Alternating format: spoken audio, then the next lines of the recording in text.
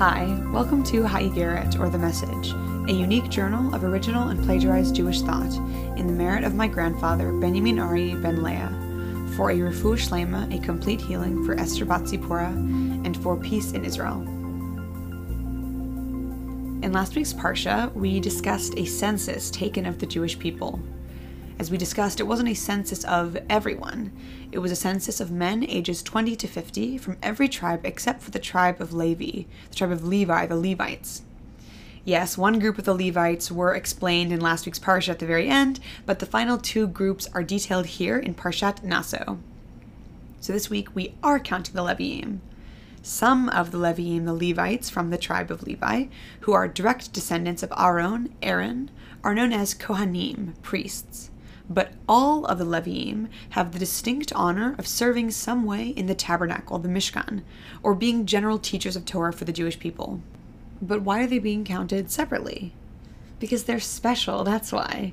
We have a few different explanations, that with their special privileges that they have, they deserve to be counted separately. Or that Hashem knew that Bnei Yisrael, the children of Israel, would make some mistakes that kept them from entering the land later, as we are soon to learn about. But Hashem wanted to make sure that the Leviim were not included in the excluded group, because of course they did not participate in the golden calf, the Chet HaEgel debacle. And also that the Leviim have their specific tasks of caring for the Mishkan, the tabernacle, so they wouldn't need to be counted in a census that was for the purpose of assessing how many soldiers we had, which is why we said it wasn't necessary for women and children to be counted. It was a census done for the purpose of military planning. Like making a good stir fry, you can't just throw everything into the pan and hope for the best. You have to fry everything separately and then combined. To be honest, I literally just learned that tip. I still have not made a satisfactory restaurant-grade stir-fry, but that does not stop me from trying and sharing my tips. So, like a stir-fry, everyone was fried, everyone was counted separately. So yes, we have the 12 tribes, the 12 Shvatim, within the entire Bnei Yisrael, but even within the Leviim, within the Levites, there are three further groups. Within the Leviim, we have Bnei Gershoni, the Gershonites, Bnei Merari, the Merarites, and Bnei Kehati, the Kehatites. What is the difference, you ask? Here we go. Bnei Kehati had the most lofty service. They were tasked with transporting the Ark of the Covenant, the Aron HaBrit, which, as a reminder, was this crazy golden-covered wooden chest that contained the 2 tablets of the 10 Commandments the Aseret HaDibrot within it. They were also tasked with carrying the sacred vessels present in the sanctuary, the menorah for light, the table for the showbread, and the incense altar for incense offerings. Even just the ark must have been super heavy with tons of gold, etc. But the work of Bnei Kehati wasn't back-breaking labor. It was more spiritual. Our sages note in the Talmud that the ark wasn't a heavy object, but that the, quote, ark would carry its bearers. The ark existed in both our physical world and in the spiritual world, which I guess means that it weighed half of what it actually did. Unclear, but that's my hypothesis. We also learn that the Leviim had the responsibility to serve as teachers, conveying Jewish teachings to the whole Jewish people. So when we learn that Bnei Kehati transmitted the ark physically, they also transmitted its essence too, through sharing Jewish teachings. Now to Bnei Merari. They actually were the back-breaking laborers. They carried the boards and the basic parts of the physical structure of the tabernacle. If Bnei Kehati were the lofty group, Bnei Merari were the more tangible, accessible group. Between these two is Bnei Gershoni. If the spiritual stuff is covered by Bnei Kehati and the manual stuff is with Bnei Merari, then what does Bnei Gershoni do? Everything in between. Collecting things, folding things, winding up ropes, etc. Not to trivialize this, but what Bnei Kehati does, it reminds me of the things that you leave till the last minute when you're hosting a dinner party. The stuff that definitely still needs to be done, but isn't like your cooking or your planned icebreakers, conversation topics. Just me? Okay. Anyway, those are the things that Bnei Gershoni did. But like being a middle child, sometimes it doesn't feel so good to be sandwiched between two others. So Bnei Gershoni has the honor of starting this Parsha. I think we all identify with these three groups at different points throughout our lives. I think this is a Will Rogers quote, but my dad says it all the time. Everybody is ignorant, only on different subjects. For example, I have an unnecessary amount of knowledge about Broadway. When at Broadway Trivia Night, I'm like a member of B'nai Kehati. But take that brain power and place me in a chess tournament, I am quickly a member of B'nai Merari. It's not like B'nai Merari are such lowly people either. They're still Levi'im with special jobs. But for the purpose of my comparisons, they will be the bottom rung on this ladder of analogy. We're big fishes in small ponds, and then we're small fishes in big ponds. But mostly, I think we go through life feeling like B'nai Gershoni, in-betweeners. I was speaking with a friend this week who was harassed in his southern high school for being Jewish. He then went to a university with a huge Jewish population. In high school, he was too Jewish, but in college, he didn't feel Jewish enough. Classic case of the B'nai Gershonis. A note. In my humble opinion, there's no such thing as being quote-unquote Jewish enough. There's no such thing as being a bad Jew.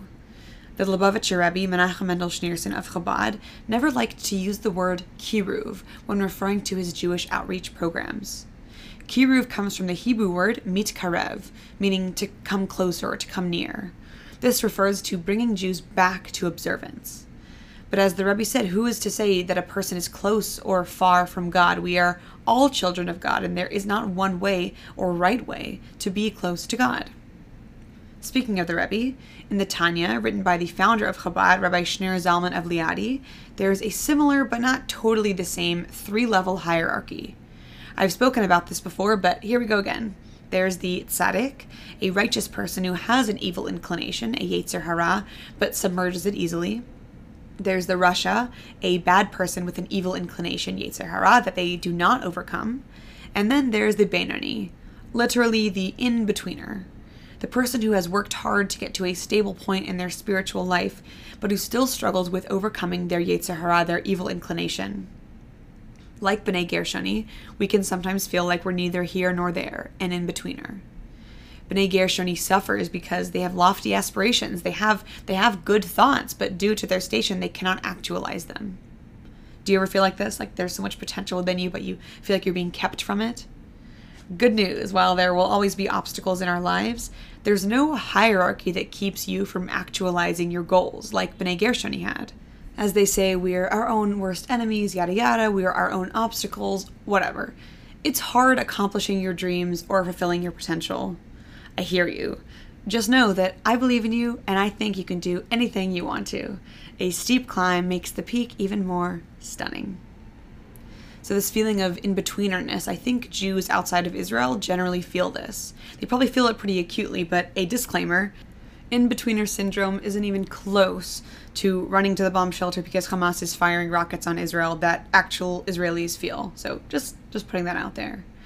But diaspora Jews don't feel like they're fully American or fully English or fully Canadian, etc.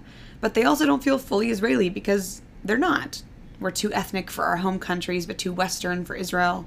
This honestly applies to anyone who has an origin that differs from their current location.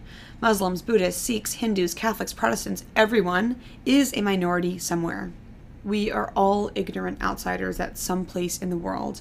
And as Evan Hansen from the Tony Award-winning musical Dear Evan Hansen would say, you are not alone.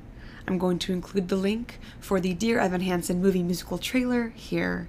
In theaters everywhere, September 24th, 2 days after my birthday. You know exactly where to find me. Thank God things in Israel seem to have calmed down, and Israel has announced a ceasefire that was set to begin earlier this evening. But the effects of this past 11 days will be felt for a long time. There are no words for the anti-Semitism that we have seen this past week and a half. We can say it's atrocious, we can say it's terrifying, we can say it's unfounded, but that still doesn't encapsulate the reality. Anti-Semitic crimes apparently have increased 438% during this period. I'm going to attach more information here about the anti-Semitic acts that have happened in the wake of the fighting in Israel. And not that you need them, but I'm just going to give some 5 fast facts just to hear again, okay? The first one is, Jews are indigenous to the land of Israel. You can neither colonize nor steal land that you are indigenous to. Number 2, Palestinians are not being ethnically cleansed from Israel. Israel is 20% Muslim. The Palestinian population has steadily risen since 1948. 3, Jews, however, were ethnically cleansed from the Middle East, and this is the only time that such a phrase is relevant to the Israeli-Palestinian conflict. 4, the death tolls in Gaza are higher than the death tolls in Israel for one reason. Israel defends its civilians, and Hamas exploits theirs. As Lieutenant Colonel Jonathan Conricus of the IDF spokesperson's unit has said, somebody on Twitter said, the Palestinians don't have an Iron Dome. I say, yes, they do have an Iron Dome. It's called Don't Fire Rockets at Israel, and we won't fire anything at Gaza. The Iron Dome is Israel's defense system that intercepts rockets. And number 5, your voice matters. I'm going to include a link to lobby your congressional representatives here, and also a link to rallies happening in cities across America. Whew. Shabbat Shalom. Thank you so much for listening. I'm sending so much love wherever you are, however you feel about me, however you feel about Israel. Everyone deserves respect. But I believe in you, whether you are B'nai Kehati, whether you are B'nai Merari, whether you are B'nai Gershoni, whatever you want to do, I believe you can do it. Have a great weekend. Thanks so much for listening, and I'll talk to you next week.